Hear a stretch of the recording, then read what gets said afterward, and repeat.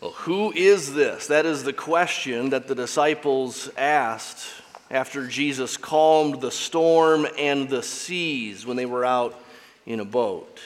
Who is this that the winds and the waves obey him?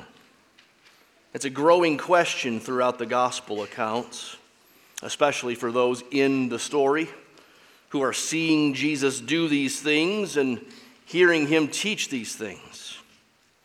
In Matthew chapter 12, after Jesus casts out a demon from a young boy, they say, "Can this be the son of David?"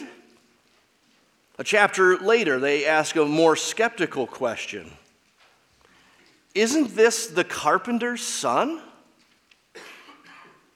Later in the story, in chapter 22 of Matthew, the question is put to Jesus directly.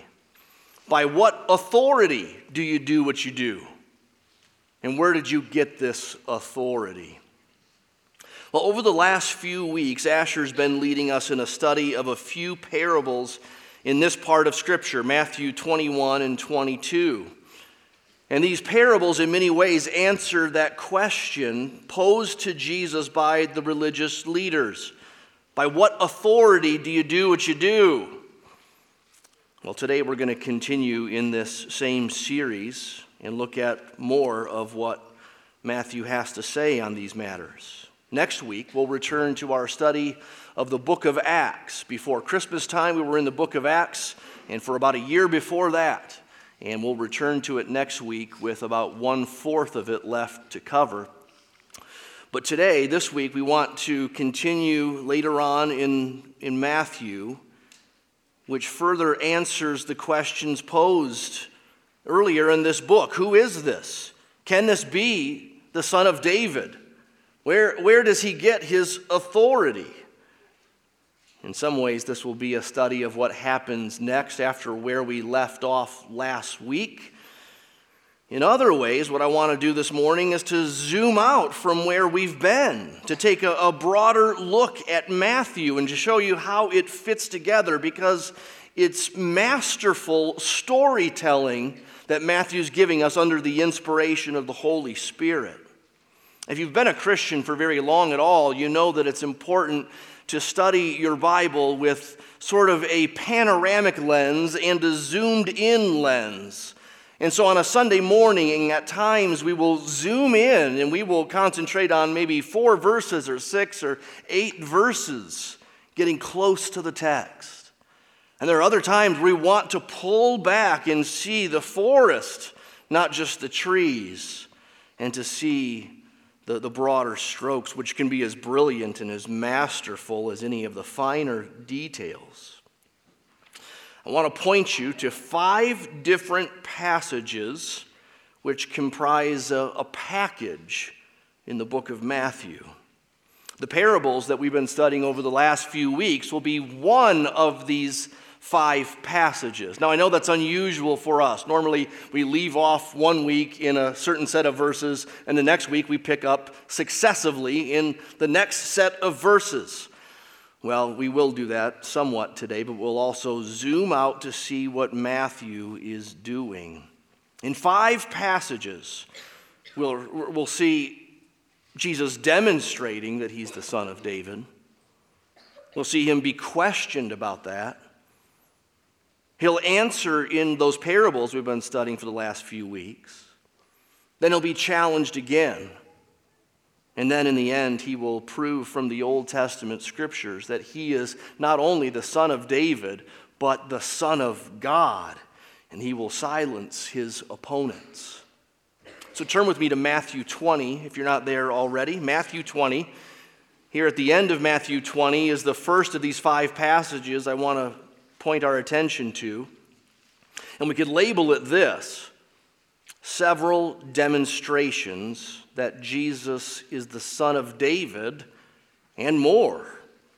Several demonstrations. I don't know what else to call them. They're actions. They're things Jesus does that show that he's the son of David. There's an emphasis at the end of chapter 20 into chapter 21 that Jesus is the son of David. And at the end of chapter 20, it is 2 blind men that happened to see it. Two blind men see Jesus better than anyone else around them. Let me read, starting in verse 29 of chapter 20. And as they went out of Jericho, a great crowd followed him. And behold, there were two blind men sitting by the roadside. And when they heard that Jesus was passing by, they cried out, "Lord, have mercy on us, Son of David." The crowd rebuked them, telling them to be silent, but they cried out all the more, "Lord, have mercy on us, Son of David." And stopping, Jesus called them and said, "What do you want me to do for you?" And they said to him, "Lord, let our eyes be opened." And Jesus, in pity, touched their eyes, and immediately they recovered their sight and followed him. This is one of several demonstrations that Jesus is the Son of David. And here in this context, he's the Son of David that heals. Jesus as the Son of David is an idea that goes back at least to 2 Samuel 7. That's the big chapter of promises given to David. And the biggest promise given to David there is that he would have an eternal throne, that God would bless his throne, his kingdom. Really, it would be God's kingdom, and David would be vice regent, and he would have an effective and unending throne. Now, that's unthinkable, unimaginable when we consider how short-lived most royal dynasties last. They actually don't last very long. 200 or 300 or 400 years would be a really long royal dynasty. But this is a dynasty that goes on forever. And yet these promises get tested throughout the Old Testament. They find themselves in tension at various times. Sometimes a Davidic king isn't very good or isn't very godly. And there are even times when there isn't a Davidic king at all. During the exile, there's no temple, there's no royal palace, and there's no one who's called the King of Israel or the King of Judah. You read Psalms like Psalm 89. That would be one that mourns the promises given to David not coming to fruition yet. Or Psalm 132. These are psalms which recount back to God his promises about David and sort of wonder aloud whether he's forgotten about them, whether he's letting them fall to the ground. Again, so the tension grows throughout the Old Testament. In fact, the tension gets higher when prophets come along, and they not only repeat the promises that were given to David in 2 Samuel 7, they enlarge those promises. They talk about an age to come when the Son of David comes, and it's going to be a glorious, blessed age. He will shepherd God's people in glorious and unimaginable ways. He will forgive sin, and he will cleanse and heal, and he will restore, and he'll bring peace. The tension reaches a fever pitch, and then the New Testament opens. At the very beginning of our New Testament, Matthew, the very beginning of his book, begins with a genealogy of Jesus Christ, the Son of David. Mary was told by the angel, "He will be great, and he'll be called the Son of the Most High, and the Lord God will give to him the throne of his father David, and his kingdom will have no end." There it is, 2 Samuel 7, the eternal Davidic throne being fulfilled, not by a successive line of Davidic sons that never ends, no, but by finally one coming along who was himself eternal, and he rightly ascends to the throne to reign forever. Jesus is that Davidic son. The blind men see it. No one else around them does. And they see that this Son of David can heal. which isn't a real common concept in the Old Testament. You've got the son of David who's going to be king, and he'll conquer. And then you have some other verses about someone who's going to come along eventually, and he'll heal the blind. But these blind men put these things together. Almost no one in these days was putting these things together. The streams are crossing. In Ghostbusters, it's bad when the streams cross, but in the Bible with Jesus, all the streams cross, and you got to see them going together. And that was a problem for many in Jesus' day. They didn't see streams crossing. They thought that there would be a son of David who would come as a warrior king, and he would conquer the current Goliath called Rome. And then there's some other stuff about one to come who will bring peace and proclaim good news and bind up the wounded and heal the sick and restore sight to the blind. Well, these two blind men put these things together remarkably well. And somehow, we don't know how, somehow they know this is the Son of David, the promised one, the Messiah, the Christ. We could move on into chapter 21, where we see Jesus, the son of David, who marches into Jerusalem triumphantly, bringing peace.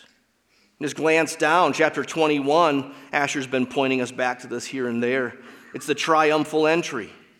Jesus enters Jerusalem on a donkey. He deliberately fulfills Scripture. Notice that. He quotes verse 5. This is from Zechariah 9. Behold, your king is coming to you, humble and mounted on a donkey, on a colt, the foal of a beast of burden. Jesus deliberately fulfills Old Testament Scripture about the coming king. He enters Jerusalem as a victorious, humble, peace-giving king would. And then if you, at least in my Bible, you turn the page, still in chapter 21. As he comes in on this colt, the crowds fulfill Scripture. They quote in verse 9, they're quoting Psalm 118, as they say, Hosanna to the, to the Son of David. Blessed is he who comes in the name of the Lord. Hosanna in the highest. Jesus then goes into Jerusalem and up to the temple, and he speaks a word of judgment. This is the Son of David who can judge wayward leaders.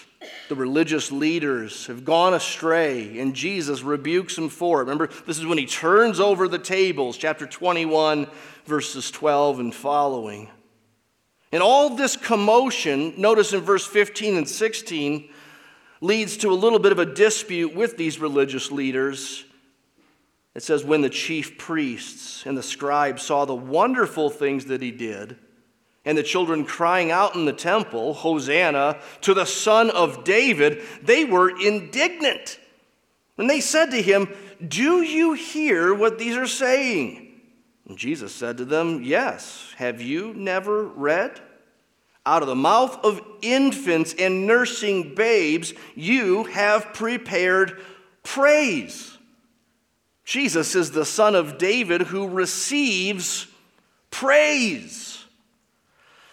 Now, this is all very lofty, and it raises a question.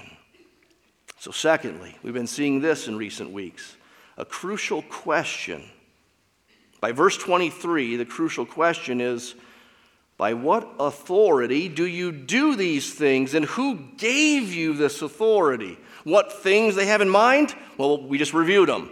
Marching into Jerusalem like you're a king, turning over tables in the temple, pronouncing judgment on wayward leaders, cursing a fruitless fig tree because it symbolizes these fruitless leaders, and receiving praise from the people. By what authority does Jesus do these things? That's a crucial question because if he isn't from God, then he isn't the son of David at all. And he has no right to march into town like he's fulfilling Zechariah 9. He has no right to receive acclamation from the people with Psalm 118 in the air. He has no right to receive the title Son of David as he did from the crowd and as he did from the formerly blind men.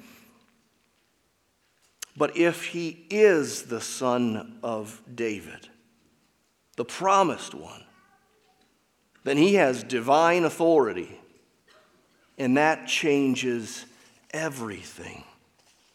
So what does Jesus say in response to the question, where does this authority come from? If you glance down in your Bibles, there's a bit of text before you get to the next section, and if you read carefully, Jesus says at first that he's not going to give them an answer. Chapter 21, verse 27. But then he goes on to give somewhat an indirect but clear enough answer to that question. He answers the question in 3 parables. So thirdly, a third passage, 3 parables on sonship. Again, these have been the focus of the last few weeks, and so I won't retrace our steps. I only want to point out to you that the 3 parables, though they each have their own message and purpose, they all have to do with sons. The first is a parable of 2 sons. One's legitimate, the other one isn't. The next parable has to do with a landowner whose son was killed. And then there's a parable of a king who throws a wedding party for his son. Remember, son of David, that's where this started. Now parables about sonship. Jesus is essentially addressing who is a son and who is not a son. Jesus is saying the religious leaders are not sons of God, and Jesus is the true Son of God. And so where does his authority come from? It comes from God. He's the Son. He was sent by God. Yes, he'll be rejected and killed, but that's the plan. His rejection, as Asher showed us. According to Psalm 110, his rejection's all part of the plan for him to become the cornerstone. And on this cornerstone, God will build a whole new people, no longer determined or limited by ethnicity or by moral relativism. No, the invitation's going out far and wide to new places and to low people. So now what determines who's in and who's out, or who's on the cornerstone or who's crushed by it, is what you do with the Son. Do you see the Son as the Son, or is he just a threat to your own little kingdom? Will you respond to the invitation to come, or will you respond with indifference or outright opposition? The religious leaders are proving which one they are, even though they understand that Jesus is talking about them. So now we can move on to new material. Chapter 22, verse 15.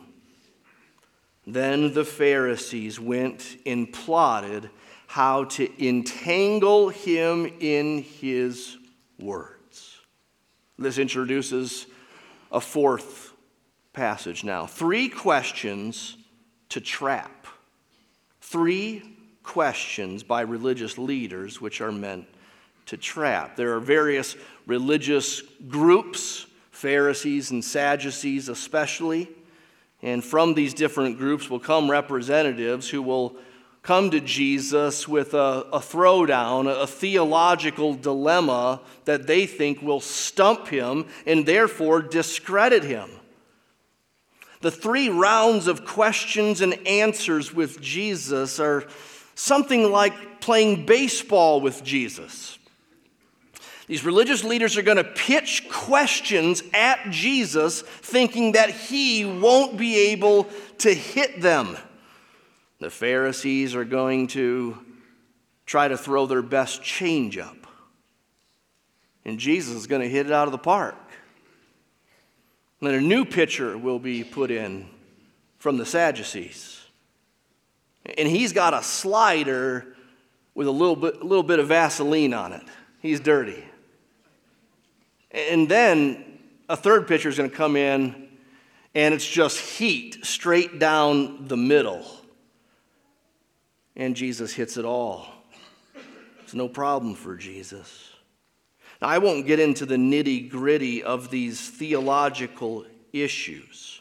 A few years ago, we studied the book of Mark together, and we took each of these three matters that are raised by religious leaders, and then Jesus answers or addresses. We took a week on each one of those. And so if you want to explore the theological issues that are raised in these questions from the religious leaders to Jesus, I'd encourage you to look for our series back in 2015 from Mark 12, where we dealt with them a little more slowly than today. Today, what I want to emphasize is the big picture. So here's the first question. Here's the first pitch. Should God's people pay taxes to Caesar?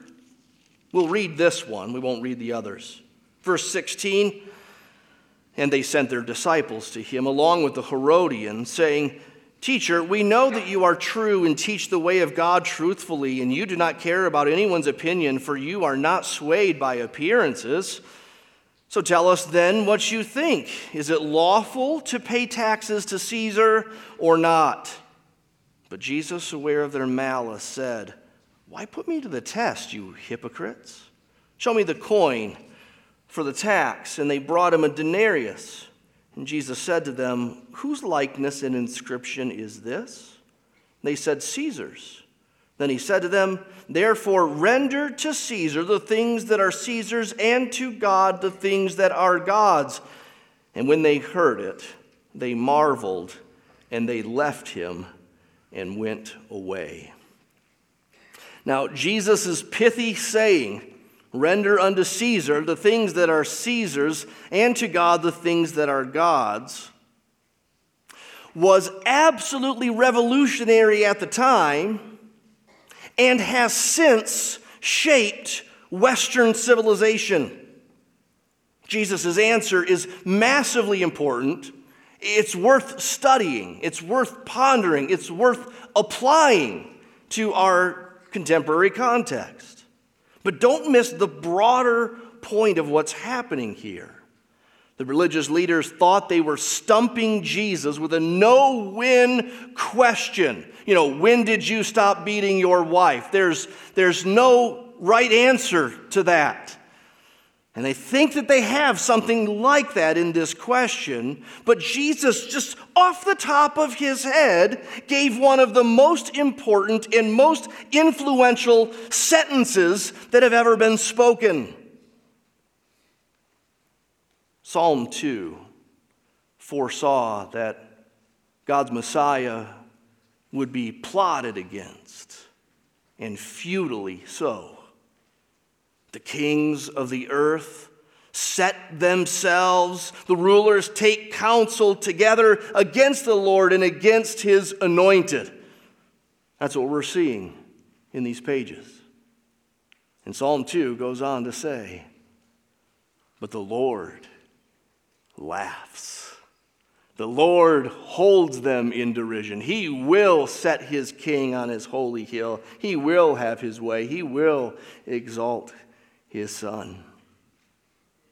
Isaiah 11 promised that the one to come from the line of David, let me just read it. There shall come forth a shoot from the stump of Jesse, that's David's father, and a branch from his root shall bear fruit. And the Spirit of the Lord will rest upon him, a spirit of wisdom and understanding, the spirit of counsel and might, the spirit of knowledge and the fear of the Lord.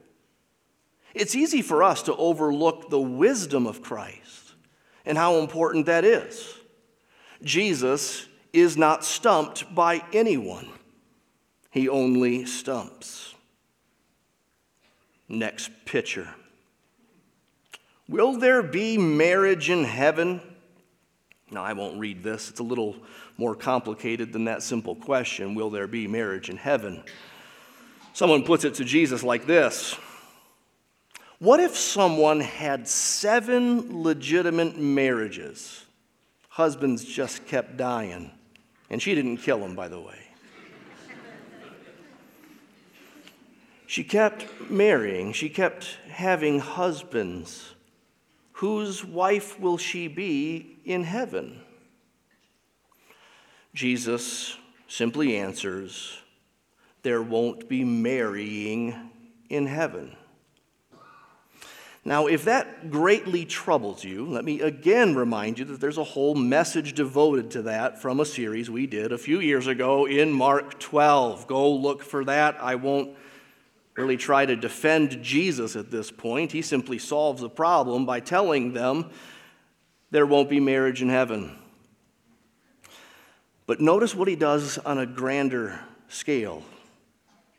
They think they've stumped Jesus, and Jesus responds with heavenly insight. Literally. He has insider knowledge of relationships of human beings in heaven because he's from there, because that's home, because he's God, because he's eternal. He didn't go to the Old Testament for his answer. You would look in vain. He didn't just reason it out.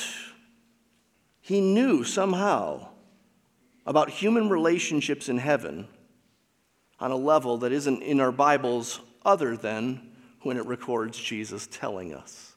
Isn't that remarkable? So they threw hard down the plate, but Jesus whacked it out of the park. One more pitch. What is the greatest commandment? What will Jesus do with this? This is a fastball right down the middle. But it is meant to test him, verse 35 says. And you can see the usefulness of this kind of question if you're trying to trap Jesus. I mean, how could one commandment of God be greater than other commandments? Are some optional? Are some like sub-commandments without the authority of God? No. But Jesus says in response that the whole law can be summarized in 2 commandments. Love God with all your heart, soul, and mind. Love your neighbor as yourself. Who can argue with that? No one dares try. Even today, very few people will doubt that those are a good summary as long as you believe in God. Love God with all your heart, soul, and mind. Love your neighbor as yourself. 3 carefully thrown pitches, 3 home runs.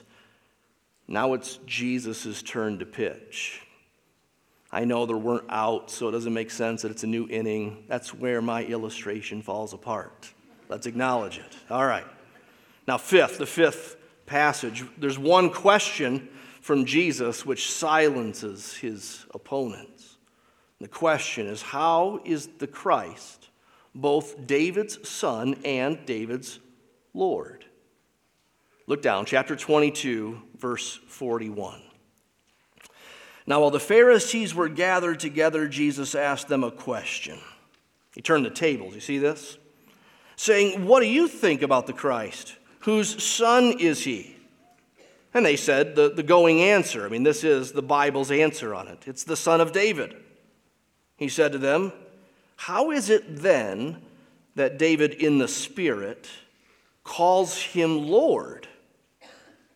Psalm 110, there David said, the Lord said to my Lord, sit at my right hand until I put your enemies under your feet. If then David calls him Lord, how is he his son? We can stop there for now. Notice that we're back to the son of David. That's where we started. You see how these stories hang together and how Matthew, under the inspiration of the Holy Spirit, is masterful at stringing these things together. Of course, Jesus is as well. He's the one leading the conversation most of the time. Jesus is the Son of David. That's been proven. And he's also Son of God. That's now been stated. That's really what he was getting at with the parables, right? He is God's Son. We also read it earlier. If we were reading Matthew straight through, we would find at Jesus' baptism in Matthew 3. The Father says from heaven, "This is my beloved Son, in whom I'm well pleased." Jesus hears the same thing, and so do Peter and John and the other one, whatever his name is. It's escaping me right now. 3 of them get to see the transfiguration in Matthew 17, and they hear the Father say, "This is my beloved Son, in whom I'm well pleased." Listen to him. So let's answer the question that the religious leaders put to Jesus. By what authority are you doing all these things? Oh, with the authority of heaven, with the authority of God, with the authority of Holy Scripture. Jesus makes his case with a question from Psalm 110. They're quoted in verse 44. Just FYI, Psalm 110 is the most quoted psalm in the New Testament. Psalm 110, verse 10, which is what we have here in verse 44, is the most quoted Old Testament verse in the New Testament. It's everywhere. It's a big deal. It's part of Peter's sermon in Acts chapter 2. David wrote Psalm 110, and in these seemingly enigmatic words, David said, "The Lord said to my Lord," and then goes on to say something about David's son, a future king. Let's just try to parse that. God, the Lord, said something to David's Lord. Who is David's Lord? David's the king. David's the man. Who's greater than David other than God? How can David's son also be David's Lord? That doesn't work, especially in ancient cultures. Fathers didn't call their sons Lord. On the Death Star, there's only one Lord Vader, right? He doesn't call anyone else Lord. And so you can see the dilemma unless Jesus is David's son and David's Lord. Unless he's born of David's line and he is David's God. Make no mistake, Jesus is inferring that he is God. And either that's true or it's blasphemy. As C.S. Lewis famously wrote, and I've quoted many times, a man who is merely a man and said the sort of things that Jesus said would not be a great moral teacher. He would either be a lunatic on the level with a man who says that he's a poached egg, or else he'd be the devil. You must make your choice. Either this man was and is the Son of God, or else a madman or something worse. You can shut him up for a fool, you can spit at him and kill him as a demon, or you can fall at his feet and call him Lord and God. But let us not come with any patronizing nonsense about him being a great human teacher. He's not left that open to us, and he did not intend to. End of quote. We need more than Jesus' wisdom. We need more than Jesus' teaching. We need more than Jesus' insights about heaven and taxes and even the priority of commandments. We need more. We need a person. We need God. Christianity is different in this regard than any other religion. Any other religion, the teaching can be detached from whatever person was the leader of it. Not with Christianity. It's not just a teaching. It's not just a system. It's a person. It's Christ. He's the God-man. We get this not just from Psalm 110, but even other parts of the Old Testament. Like in Isaiah 7, the virgin will give birth to a son, and you will call his name Emmanuel, which means God with us. A son will be born, a human, and it'll be God with us. The religious leaders, they don't seem to get what Jesus is getting at, or if they do, they don't want to bother with it. It's hard to read exactly what's going on. We just simply know they had no response to it. Verse 46, no one was able to answer him a word, nor from that day did anyone dare to ask him any more questions. They had no more questions. They had no answer. And yet it didn't mean that they believed. In fact, 2 days after this, they will seek Jesus' arrest and then his crucifixion. They will trump up charges. They will rile up a mob. They will partner with the Romans, and they will watch him be crucified. But it's Psalm 2 all over again, isn't it? The leaders, the kings, the rulers conspire together against the Lord and against his anointed. But he who sits in the heavens laughs. It's his plan.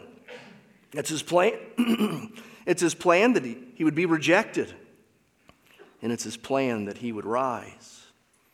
It's his plan that he would live. His death wasn't just unfortunate or just an example of how to turn the other cheek. If you look back at Matthew 20, you see the reason for Jesus going to the cross. Matthew 20, verse 28, he came not to be served, but to serve and to give his life as a ransom for many, as a payment for sin. The payment was made. We know that. The resurrection proves that the payment for sin was received. Jesus intercedes. We need more than just a man. We need more than just God coming. God with us is not necessarily good news for sinners unless God be for us, unless Jesus died for us. Do you know that? I ask you today, if you're not a Christian, what do you say about Jesus? Do you have an answer to Jesus' question? Do you have more questions for him? Because he can answer them. Can't you see that? He can answer them. It doesn't mean there will never be mystery. No, but the Bible has many, many answers. Keep asking your questions. And then come to a decision. At some point, see this man as either a hoax or Son of David, Son of God, God in the flesh, the sacrifice for sins. Don't just see him aright, but believe on him, embrace him, call out to him, receive him. Dare we say, love him. Remember, that was one of these topics in recent conversation in this chapter. What's the greatest commandment? Love the Lord your God with all your heart and soul and mind. And Jesus says he's the Lord. So love him. Love him. Be saved. Be forgiven. Call out to him. Christian, if we have done that, if we believe that he is who he says he is and he did what he said he was going to do, and we have forgiveness, and we have a Savior who reigns. He's been exalted to the right hand of God because he is God. He's on our side. The one who is Lord of everything.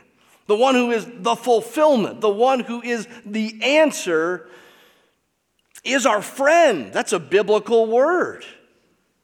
Our friend. He's for us. Romans 8 marvels If God is for us, who can be against us? He who didn't spare his son, but gave him up for us all, won't he now also with him give us all things we need? Who will bring a charge against God's elect? Who is there to condemn? Christ Jesus died, and more than that, was raised, and is at the right hand of God interceding for us. So who shall separate us from the love of Christ? Trouble, trials, opposition, persecution? No, in all these things we're more than conquerors. Nothing will be able to separate us from the love of God in Christ Jesus our Lord. Praise God for what he has done for us in Jesus, the Son, the Lord, God in the flesh. Praise God for what he has revealed to us in this book.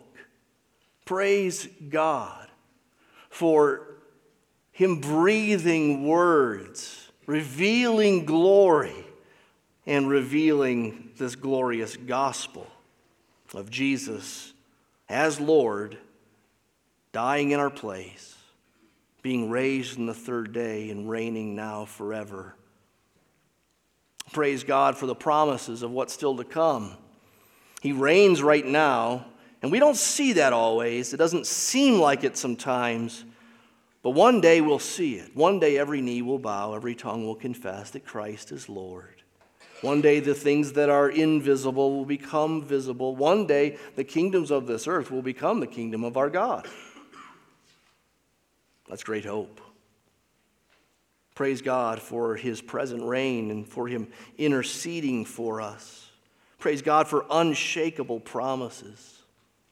Praise God for the Holy Spirit indwelling us as a down payment of what's to come.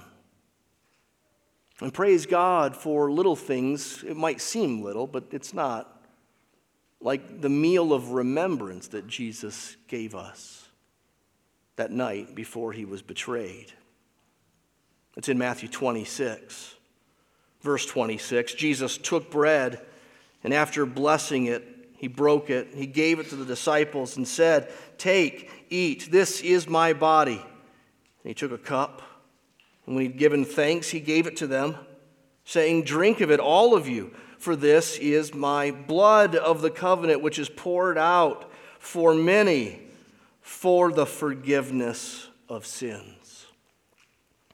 Jesus instituted this meal with his disciples, for all his disciples to come after, to occasionally get together and remind each other with breaking of bread as a symbol of his torn body, and the drinking of wine or juice as a symbol of his spilled blood.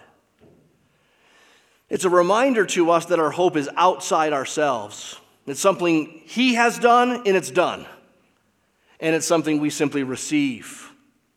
And we have to keep on believing. We don't lose it, but we do have to keep on believing and seeing our need for it.